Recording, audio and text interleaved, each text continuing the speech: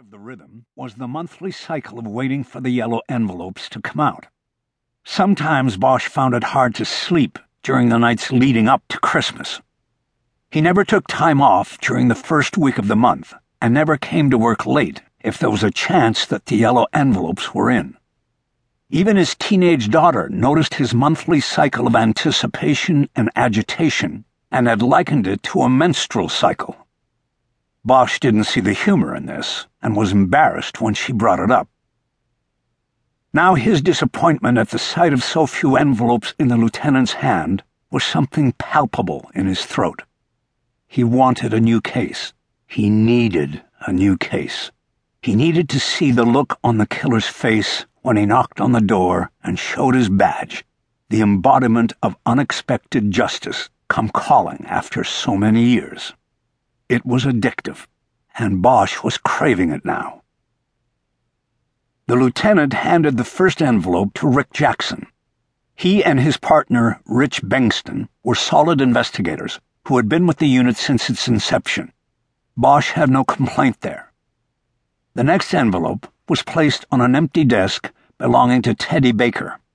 She and her partner, Greg Keogh, were on their way back from a pickup in Tampa, Florida, an airline pilot who had been connected through fingerprints to the 1991 strangulation of a flight attendant in Brentwood. Bosch was about to suggest to the lieutenant that Baker and Keogh might have their hands full with the Brentwood case, and that the envelope should be given to another team, namely his, when the lieutenant looked at him and used the last remaining envelope to beckon him to her office. "Can you guys step in for a minute? You too, Tim?" Tim Marcia was the squad whip, the Detective 3 who handled mostly supervisory and fill-in duties in the squad. He mentored the young detectives and made sure the old ones, like Jackson and Bosch, didn't get lazy. Bosch was up out of his seat before the lieutenant had finished her question.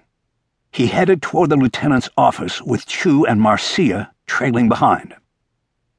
"Close the door," Duval said. "Sit down." Duval had a corner office with windows that looked across Spring Street at the Los Angeles Times building. Paranoid that reporters were watching from the newsroom across the way, Duval kept her blinds permanently closed. It made the office dim and cave-like. Bosch and Chu took the two seats positioned in front of the lieutenant's desk. Marcia followed them in, moved to the side of Duval's desk, and leaned against an old evidence safe.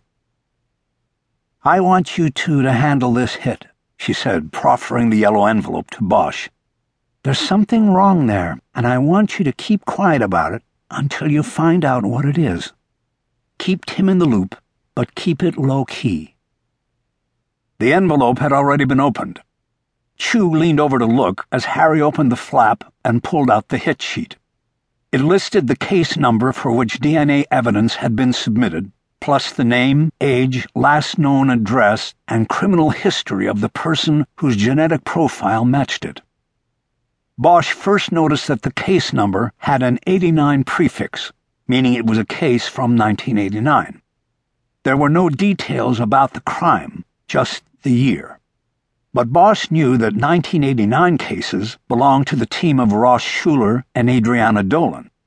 He knew this because 1989 had been a busy year for him, working murders for the Homicide Special Team, and he had recently checked on one of his own unsolved cases, learning that jurisdiction over cases from that year belonged to Schuler and Dolan.